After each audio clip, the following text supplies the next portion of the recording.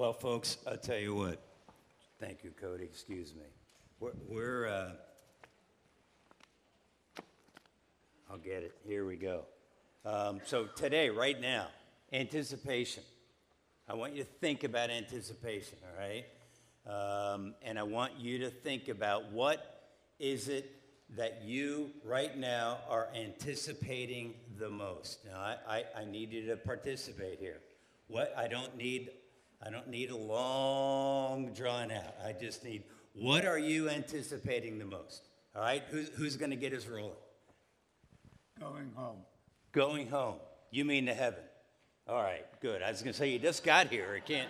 All right, yeah, all right. All right, and I just started. It's going to be a while. All right, good. What else? What are you anticipating the most this morning? Come on. Who, what? The rapture. Who said that? What? Who's Don? All right. I'm just looking faces. I see no lips moving. Good. All right, the rapture. All right, what else? Joe. Loving Jesus more. All right, you anticipate loving Jesus more. Okay, who else? Come on.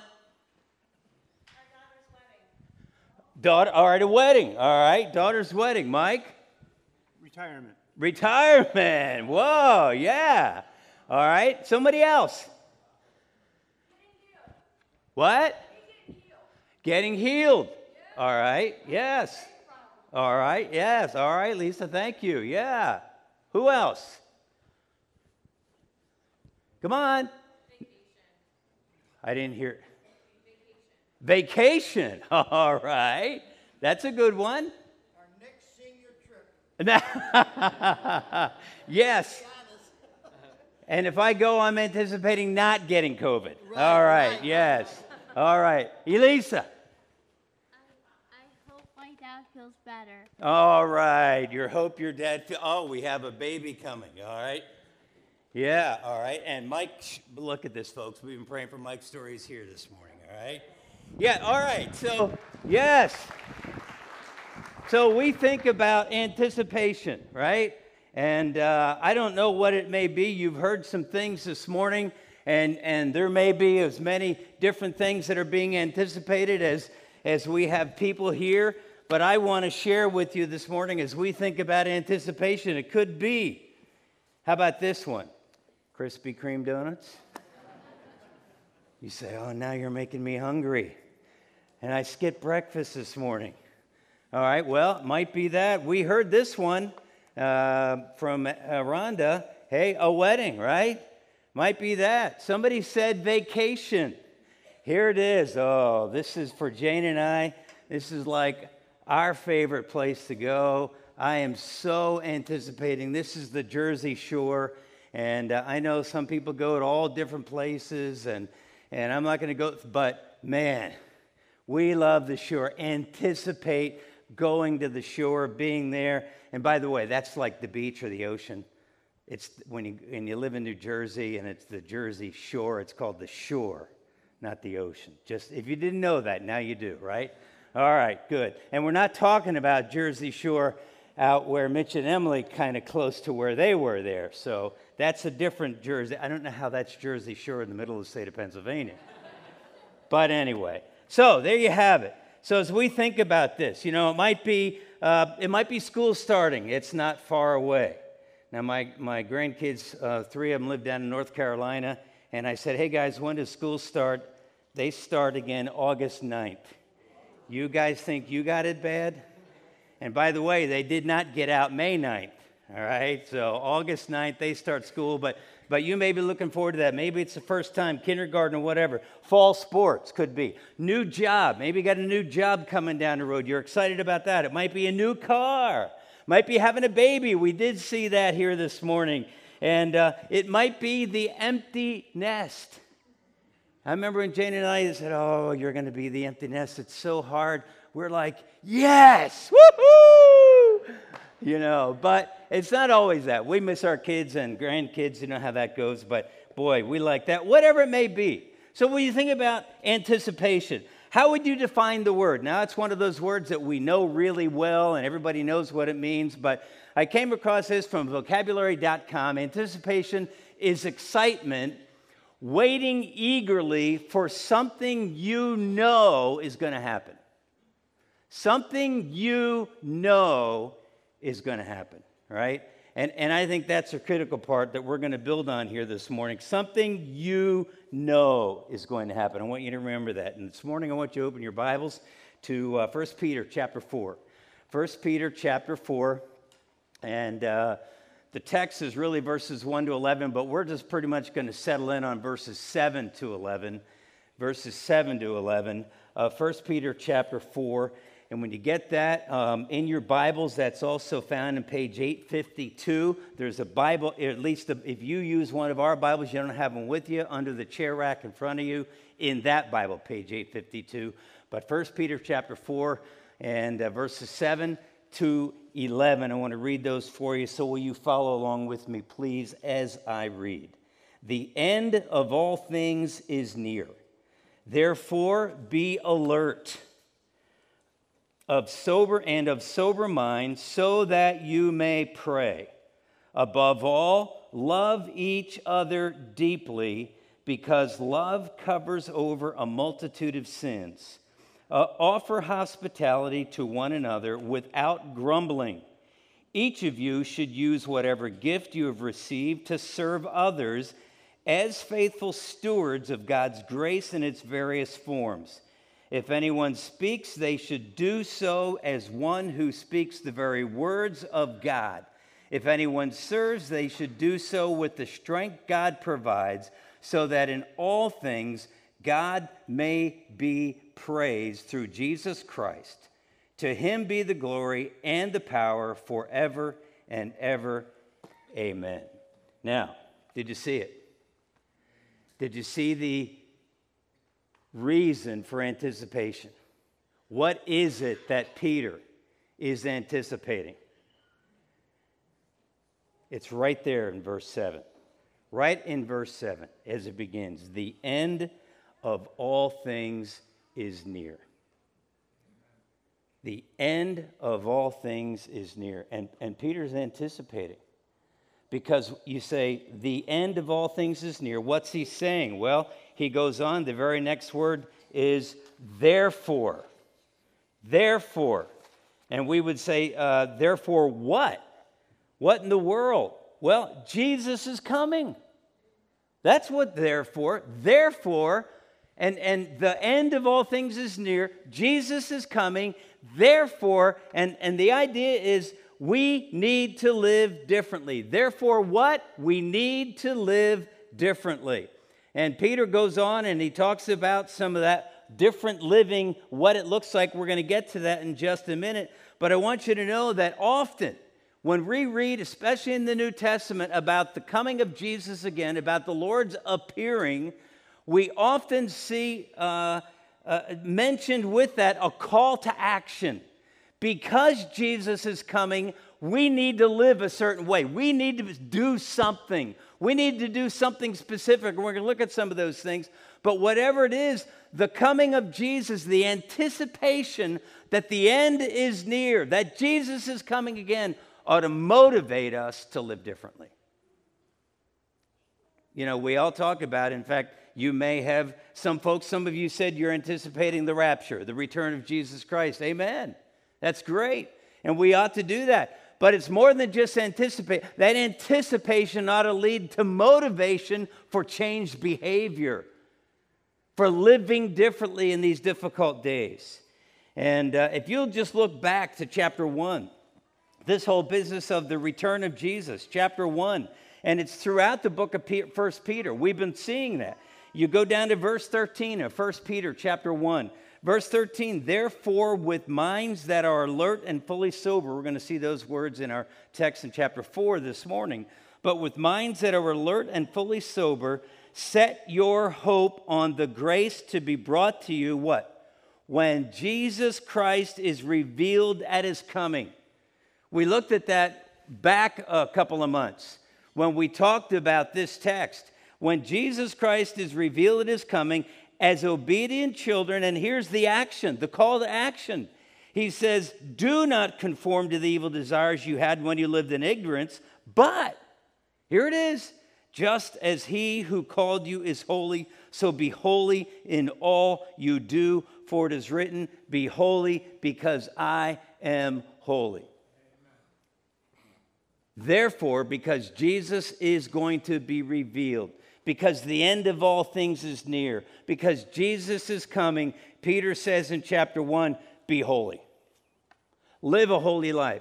As we get to chapter 4, as we look down through the text, we're going to find out that it causes us to change our behavior, to live differently. Now, I've got some scriptures on the screen that you can look at and write down and see what I'm talking about. If you were to go to Romans 13:11, James 5, verses 7, 8, and 9, 1 John chapter 2 and verse 28, we would find out that because it's talking about Jesus appearing, that fact that he's coming again, the end of all things is near. It's do something, live for God, change your habit, have a lifestyle that is in keeping with what you say. When you say you're anticipating the return of Jesus, it needs to show up in the way we live now. And so as we talk about that, when we anticipate that Jesus is coming to take us to heaven, we ought to be motivated to live differently. Did you get that? When we anticipate that Jesus is coming to take us to heaven, we should be motivated to live differently. Peter's reminding his audience, that includes you and me today, that because the end of all things is near, there is a lifestyle that ought to characterize those of us who know and love Jesus, those of us who are anticipating his return. Because his return is near, there's a lifestyle that ought to characterize you and I who know Jesus. And so I see in these verses, as we're going to look this morning, 3 characteristics of those who live in anticipation of Jesus' return. 3 characteristics of those who live in anticipation of Jesus' return.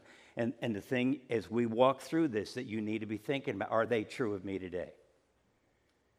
If I believe Jesus is coming again, and one of the things we said about anticipation is it's looking forward with excitement to something that we know is going to happen. Right? I know that in September, Jane and I are going to the shore. I know that. I have a deposit down. That's how I know that. Right? Now, there could be a hurricane. There always are that time of year, but that's who knows. But when we say this in anticipation of Jesus' return, we know his coming back. It ought to cause us to live differently. So there are 3 characteristics. Number 1, if you are anticipating the return of the Lord, you ought to be characterized by prayer. Characterized by prayer. Look at it. Look at verse 7. The end of all things is near. Therefore, be alert and of sober mind so that you may pray. Be alert and of sober mind. Now, Peter isn't saying pray with alertness, pray with a sober mind. That's not what he's saying. He's saying that we need to be alert and we need to live that way. We need to live being alert. We need to live with a sober mind. He's not telling his audience how to pray. He's telling them how to live so that they can pray. Did you get that? If you look at the text, it's very clear. So because Jesus is coming, we need to be alert and of sober mind. Now, I'm not going to take the time to try to differentiate between those 2 different words because they're very similar. They have pretty much the same meaning, the same understanding. Peter has given us a double challenge there. And what's involved there is that the idea of this is that we would be awake, aware, alert, that we would be level-headed, that we would be clear thinking. When you hear the word sober, what do you think of? Drunkenness, right? And they go together. And so obviously we're talking about somebody, when we hear being sober, free from the influence of intoxicants. Now that may be alcohol, it may be drugs of some sort, whatever it might be, but we're free from the influence. Listen, folks, there's a whole lot more out there than alcohol and drugs that can be influencing in us and keep us from focusing on what we ought to be focusing on. and when we're not focused, when we're not living a sober and alert life, when we're not living a life that's awake and aware and alert of what God is doing, when we're not living in a spirit-controlled way, when we're intoxicated by the busyness of life, when we're intoxicated by the pleasures of life, when we've got all kinds of things in our minds that distract us from the fact that Jesus is coming again, that the end of all things is near, we're not going to be able to pray because he says, be alert and of sober mind. Why? So that you may pray. So that you may pray with a clear, level-headed intent. You can't pray and probably, hear this, won't pray if you're not thinking clearly.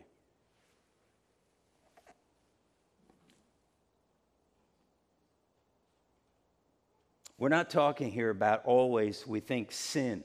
Always sin are the things that intoxicate our thinking. Some of it is. But there are some good things, some things in and of themselves that aren't wrong.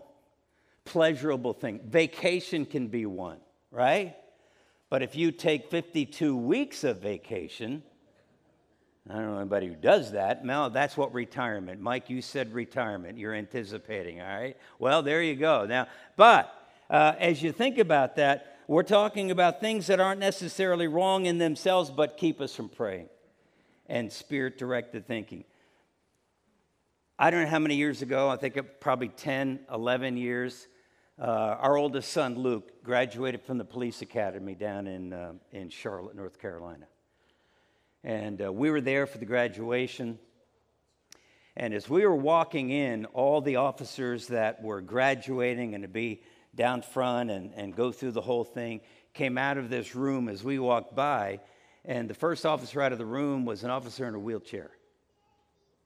And so later on, after graduation, and things were settled down, and I had an opportunity to talk to Luke. I said, Luke, who's the guy in the wheelchair? What was that all about? He said they had him speak to us because he'd been shot in the head. And that's why he was a paraplegic. That's why he was in a wheelchair. And as they were at a situation through the wall, he wasn't paying attention. And he told these new officers, these graduating officers, he was telling them, I lost focus. I wasn't thinking clearly. I was thinking about a baseball game. I was thinking about my team. And I wasn't focused on the situation at hand. I wasn't paying attention. I didn't have a level head at that point. And that's why I got shot, and that's why he's in a wheelchair today. Whoa. Talk about a challenge to a group of brand new police officers who have yet to serve a day. They've gone through the academy, but now they're getting ready to go out and be in cars and wherever else.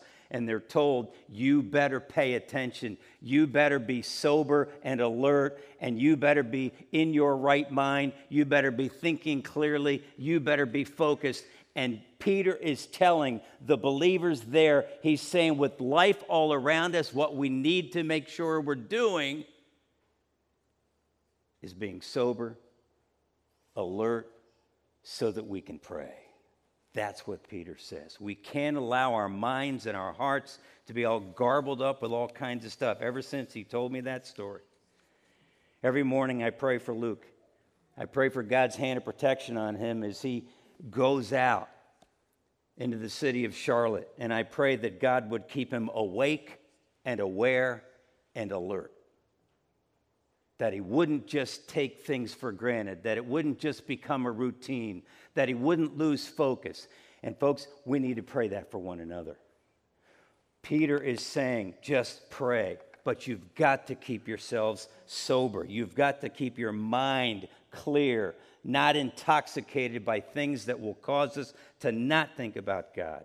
That is how we are to live, spiritually alert and sober so we can pray. Because as we're going to see in chapter 5 in a few weeks, The devil, Satan, like a roaring lion, is walking about looking for somebody to devour. All of us who know Jesus, he's out to ruin our lives, folks. Now, I'm not going to preach that message. We'll get there, right? But we need to be alert. Secondly, not just characterized by prayer, but characterized by love. Look at verse 8. Above all, Peter says, above all, most importantly, love each other deeply because love covers over a multitude of sins. Love each other deeply. You say, we've talked about that. Yes, we did back in chapter 1. Peter said to the believers, hey, you do already have a brotherly love, a family love. Why? Because you got saved. So there is that comes into your life when you trust Jesus Christ. But then he says, so now that you have that brotherly love, love one another deeply from the heart. Because there's a difference in saying, yes, I do love somebody and showing it. And what we read here, right, is Peter says, above all, love each other deeply. This is the agape love. This is the God kind of love. This isn't the brotherly love. This is God's love. And he's saying, you model the love of God towards one another. You love each other deeply. This is a self-sacrificing kind of love. It's a love that gives. See, it's one thing to say, I love you. It's another thing to show it, to give. That's love. The kind of love that doesn't expect anything in return. That's critical, folks. That's how Jesus loves us. We sometimes fall into that trap of loving somebody because of what they do for us. We call it love because of. I love because you are beautiful. I love because you are rich. There's love if. I love you if you make me feel happy. I love you if you give me a nice home. And we could go on, but that's not love that Peter's talking about here, because God doesn't love that way. God loves, period. That's why we read John 3:16. This love cannot be hidden. It shows itself in humility, the way we treat one another. When he says love each other deeply, he means fervently. It can mean constantly, continuously. It means what it is, it's the horse at a full gallop. Like the Preakness or the Belmont Stakes or the Kentucky Derby or whatever those three big horse races are. And those horses get out there and they run around that track. Man, they are moving. They're not thinking about slowing down. That's the kind of love. That's the way we love one another deeply. It's the kind of love that is exhibited by an athlete when he's crossing the finish line or the goal line or whatever it may be. Now, it's interesting because he goes on in this, describing this love. He says, because love covers over a multitude of sins. You may say, oh, does that mean that we have to sweep sin under the rug? If I love somebody and that love covers over a multitude of sins, I just ignore that sin. I don't have that hard conversation with whoever it may be. Our kids, our spouses, our friends, whoever, we have that hard conversation with somebody about sin in their life, and because we love them, we just don't have that conversation and just say, you know what, forget it. No, that's not what it means. When it says love covers a multitude of sins, really it's talking about the issue of forgiveness.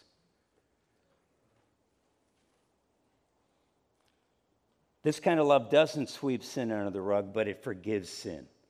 Like Jesus did. Ephesians 5:32, be ye kind one to another, tender-hearted, forgiving one another. How? Forgiving one another. How? Even as God in Christ Jesus has forgiven us. That's the kind of love. That's the forgiveness. Folks, forgiveness is a great need in the church today. Because we can so easily hold on to an unforgiving spirit. Love doesn't easily take offense. Love does not hold a grudge. Did you get that? Love endures injustice. Love handles unfair treatment. as you've all been taught or taught somebody, your kids, maybe parents, or your parents taught you that life isn't fair, right? And we need to learn to deal with the injustice. Why? Because we love. And that's what's involved here as we think about forgiveness. The end of all things is near. We better not have an unforgiving spirit when Jesus comes again. Now, we won't pay for that sin, but because that was paid for at the cross. But as we think about this, unforgiveness, I was reading a book, and I want to recommend to you, I was going to put it on the slide and forgot to do that, but a book, Choosing Forgiveness, by Nancy DeMoss Wogelmuth. I'd highly recommend it. Great book on forgiveness. Excellent. And in that tells the story of forgiveness, but there's this quote that they don't know who said it, but this is the quote. Quite a statement. Unforgiveness is like drinking poison and hoping someone else will die. Now, if that doesn't put unforgiveness in its place, wow. Drinking poison and hoping someone else will die. That's what happens when your heart gets bitter. And the longer we hold on to unforgiveness, the more bitter we become. And we always feel like we're justified, right, in our unforgiving spirit, and we're never justified. There's not a thing that you or I could come up with that says, but you don't know what happened to me, or but you don't know what this person did or what that person said. I may not, but guess what? Jesus does. And guess what Jesus did when he went to the cross? There wasn't one sin, not a sin. Nobody could say, but you don't know. No, Jesus did, and he died for us anyway. Wow. And that's how we are to forgive. That takes love. But love is also here, above all, love each other deeply. It involves hospitality. Look at verse 9. Peter says there in verse 9, he says, offer hospitality to one another without grumbling. Offer hospitality without grumbling. Wow, hospitality, that's something, right? Having people into your home, housing them, maybe letting them spend the night, feeding them. We had a family that fed our missionaries last week. Praise God. That's hospitality. And as we think about this business of hospitality, listen, understand this, that back when Peter was writing in the first century, there was no Holiday Inn Express. Right? There was no Rosario's Pizza. And hospitality was a significant need, especially for believers who were traveling, carrying the gospel to places that didn't know.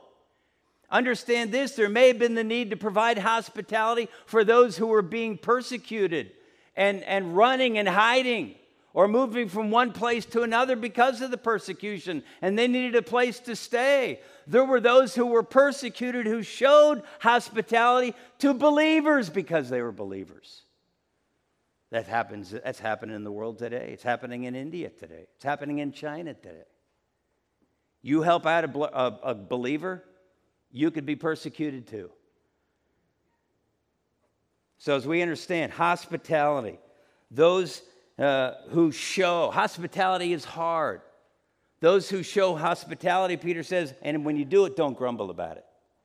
Because hospitality is demanding. It takes time. It takes our resources. And we may need to be showing people the love of God through being hospitable, providing housing for them, providing meals, for whatever it may be. And sometimes that takes our resources, and it's like, man, what's wrong? I keep giving. I can't afford this. And that's where God takes care of us. Love one another deeply. Thirdly, a person who is anticipating the end of all things being near, that Jesus is coming again, is characterized by serving. It's characterized by prayer, right? Characterized by love. Characterized thirdly by serving. Look at verses 10 and 11. Peter says, verse 10, each of you should use whatever gift you have received to serve others There it is. That's pretty clear. Serve others. Do for others. That's love in action. Serving one another. Folks, I got to tell you, I am so thrilled with you as a church. I mean, we are on a roll, I think. A few weeks back, we had Dick Schomburg's funeral. And you folks stepped up to the plate and provided. You provided food and put on a meal and showed care. And Tim and Amy, I don't think are here this morning. But Dick's daughter, Amy, and her husband, Tim, have been here regularly. And they so have appreciated the love that this church has shown. People have served them sacrificially. This Friday, a lot of you probably saw the email and the remind text that went out. Hey, we got a shower going on down here, and we didn't know we had a shower room. But we did, and we had an air conditioning pipe, I guess, some kind of pipe. And Sylvia came and got, Glenn, we got water all over the floor. And we walked over, and there's Scott standing in the midst of the shower holding on to this pipe. And water is everywhere. The floor, the carpet, the stuff inside the closet. And we put out word, hey, we need help. And Scott's on the phone with Charles Edwards, and he's trying to get us going. And so we're getting some things, and Scott's sending pictures, and it's just, and then we finally get the water shut off. And then there's cleanup, and all kinds of folks showed up. We had to finally put the word out, say, hey, we're good, thank you. We don't need anybody. Thank you for coming, those of you who did. It's just amazing. We had a work day back at the beginning of the summer. Here, one Saturday morning. And man, do we get a lot. I mean, I think we had 40 or 50 people here, right? And we were weeding and spreading mulch and cleaning windows and moving stuff and vacuuming and it was, folks, you served your church, one another, and God. Thank you. That's what Peter's talking about. We need to serve one another. But I want you to know this. It's more than just those kinds of things. Many of you have asked, how can we help Mike and Julie's story? Mike had surgery, and he's off of work for a while, and people wonder, how can we serve them? Wow, that's what we're talking about. And Peter says here, he says, though, verse 10, each of you should use whatever gift you've received. Gift? What are you talking about? Peter's talking about spiritual gifts, gifts from the Holy Spirit, a special God-given ability to serve effectively. That's what it is. If you remember when we went through 1 Corinthians, we spent a lot of time talking about what those spiritual gifts are and how they work. But we know that spiritual gifts are given not for our good, but they're given for the good of the church, for God's people. And Peter's saying, you need to use whatever gift you've received to serve others. And then he says, as faithful stewards. Why does he add that? What's that got to do with it? We've been given each at least one spiritual gift, one special God-given ability to serve God effectively, to do something within the body of Christ, the church. He says, do it as faithful stewards. What's a steward? A steward is a manager. A steward is given a trust. And he's supposed to manage that trust. He's supposed to manage that. In this case, we're given a gift as stewards. We're given an ability to serve God. We are to manage that gift, that ability, to use that ability within the church. It's not to serve others.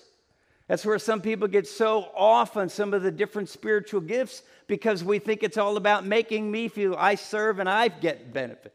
Well, if somebody else is serving, I will be benefited. But my gift is not for me, it's for you. Your gift is not for you, it's for us. And so when he says as stewards, he's talking about we are to be managers. We are to be responsible for the God-given ability that he's given us because we're going to be held accountable one day. And it's critical that we understand that God never gave us a gift to keep and do nothing with, to put on the shelf at home and leave it there. It's not the way it works. When Peter talks about using that gift as stewards, built into that idea is an accountability thing. When Paul talked about in 1 Corinthians, the judgment seat of Christ, we will give an account for the things that are good or useless. The word sometimes translation says bad, and not bad in the sense of sin, bad in the sense of worthless, useless. And if we've been spending our time and our lives doing things, but it's of no good to anybody, that's useless. And we will give an account of how we are using the gift. That's what a steward does. He uses it for God. It's not ours, it's God's, and we're to manage it for Him. It's like some of you have financial planners that take care of your retirement funds. And you give money to that guy and that man or woman, and they invest that so that there will be a return on your investment.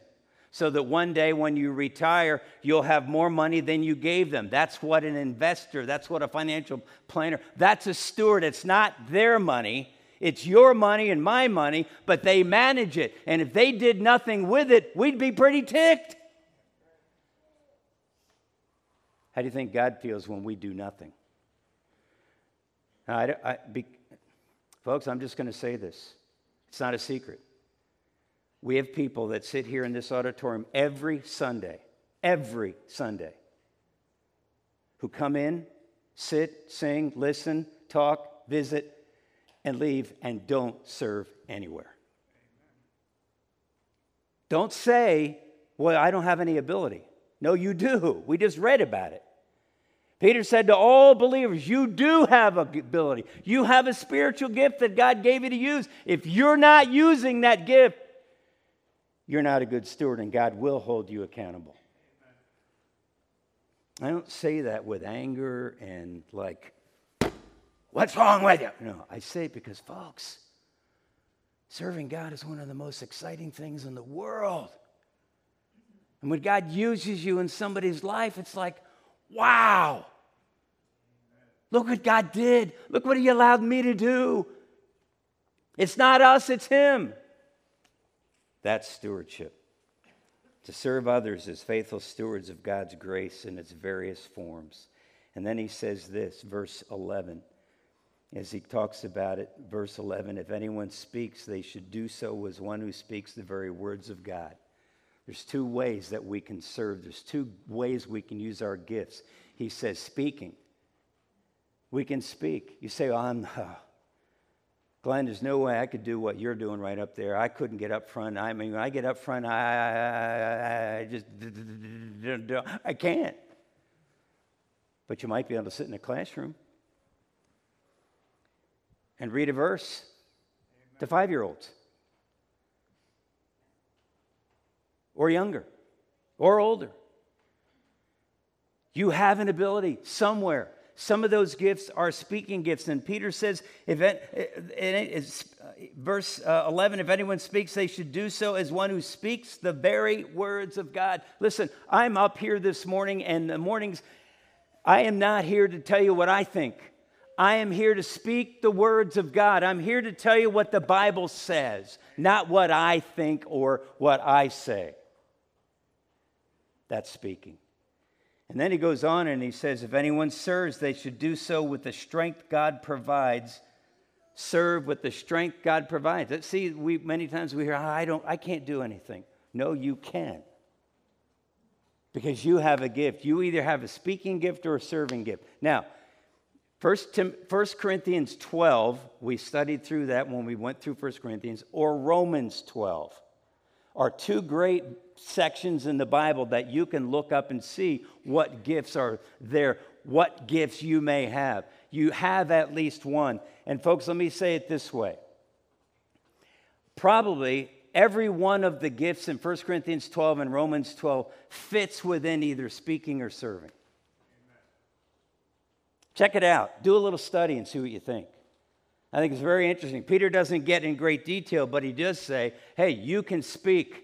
That's a gift. You can serve. That's a gift. Either way, we serve in the strength that God gives. And then look how he wraps it up. He says, so that in all things God may be praised. Wow. We don't do it for ourselves. We do it so that God is praised. Does that sound familiar from where we've been in 1 Peter? It should. It should take you right back to chapter 2, 1 Peter chapter 2 and verse 12, when we've referred to this verse often. Peter says to the believers, live such good lives among the pagans that though they accuse you of doing wrong, here it is, they may see your good deeds. What? That's your giftedness. That's your speaking or your serving. That's your doing as a steward, that they may see your good deeds and what? Glorify God on the day he visits us when he comes back again. Woohoo! Huh? See, Peter just not making stuff up. It all works together, and that's what he's saying. He's saying so that in all things, God may be praised through Jesus Christ. And here's like the doxology, to him be the glory and power forever and ever. Amen. That's it. Whew. So I have 3 quick questions for you. When we say, okay, so what now? 3 quick questions. Number 1, how are you living the will of God? How are you living out the will of God? Now, we didn't deal with the first 6 verses, but if you would look at verses 1 and 2, therefore, since Christ suffered in his body, arm yourselves also with the same attitude. What attitude? The attitude that he was talking about in chapter 3 when we talked about Jesus suffering for us. You could go back to chapter 2 and verse 23 and 24. You could go back to chapter 3, verses 17 and 18. And then we get it here. So arm yourselves also with the same attitude, because whoever suffers in the body is done with sin. The same attitude as Christ who suffered. He's done with sin. You're saying, is that a guarantee that I don't ever sin again if I suffer? No. It would be nice. But what it is saying, there's a break with sin when we trust Christ. When you're willing to suffer, when you're willing to live for God, when you're willing to live differently in the midst of suffering, you know what the idea is? That evidence is a level of commitment for suffering and a willingness to suffer for God, for his work, that is going to cause you to say, you know what, I'm done with sin. Not that you won't ever sin again, but you've made a break and said, you know what, I'm done with that.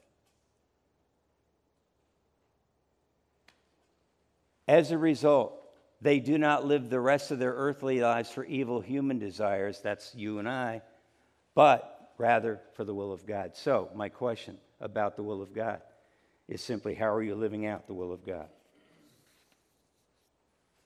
How are you living out the will? In light of the fact that Jesus' return is soon, how are you living out the will of God? Secondly, what are you thinking about and praying for? Peter said you need to be sober and alert. You need to have clear spiritual thinking, level-headedness, spirit-directed thinking. What are you thinking about and praying for? Boy. Romans chapter 13 and verse 11. This is what Paul says, and do this. This is one of the texts I gave you earlier. He says, do this, understanding the present time, the hour has already come for you to wake up from your slumber. He's talking about the end days. He said it's time to wake up from your slumber. He's talking to the believers in the church at Rome. Wake up, he says, because our salvation is nearer now than when we first believed. We don't know when Jesus is coming, but we know it's closer than when you first got saved. Rather, he says, verse 14, clothe yourselves with the Lord Jesus Christ and do not think about how to gratify the desires of the flesh. Do not think about. What's he say earlier? We looked at think like Jesus did. Have the same attitude that Jesus did. Third question. Are you anticipating Jesus coming? You know it's going to happen. That's anticipation. Something you know is going to happen. We know Jesus is coming. How are you living?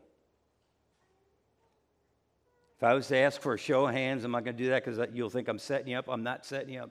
How many of you believe Jesus is coming again? Many of you would raise your hands. Okay, how are you living like you believe that? It's like the kids are watching TV show they shouldn't be watching, and they're sitting there, and all of a sudden, mom or dad comes into the room, right? We've been there, right? I was just, I didn't realize. Yeah, right. If we really believe Jesus is coming again, how do we live? We live differently. Let me close with this. So what if? What would happen if every one of us lived our lives anticipating that Jesus is coming back soon? What would happen if we lived that way?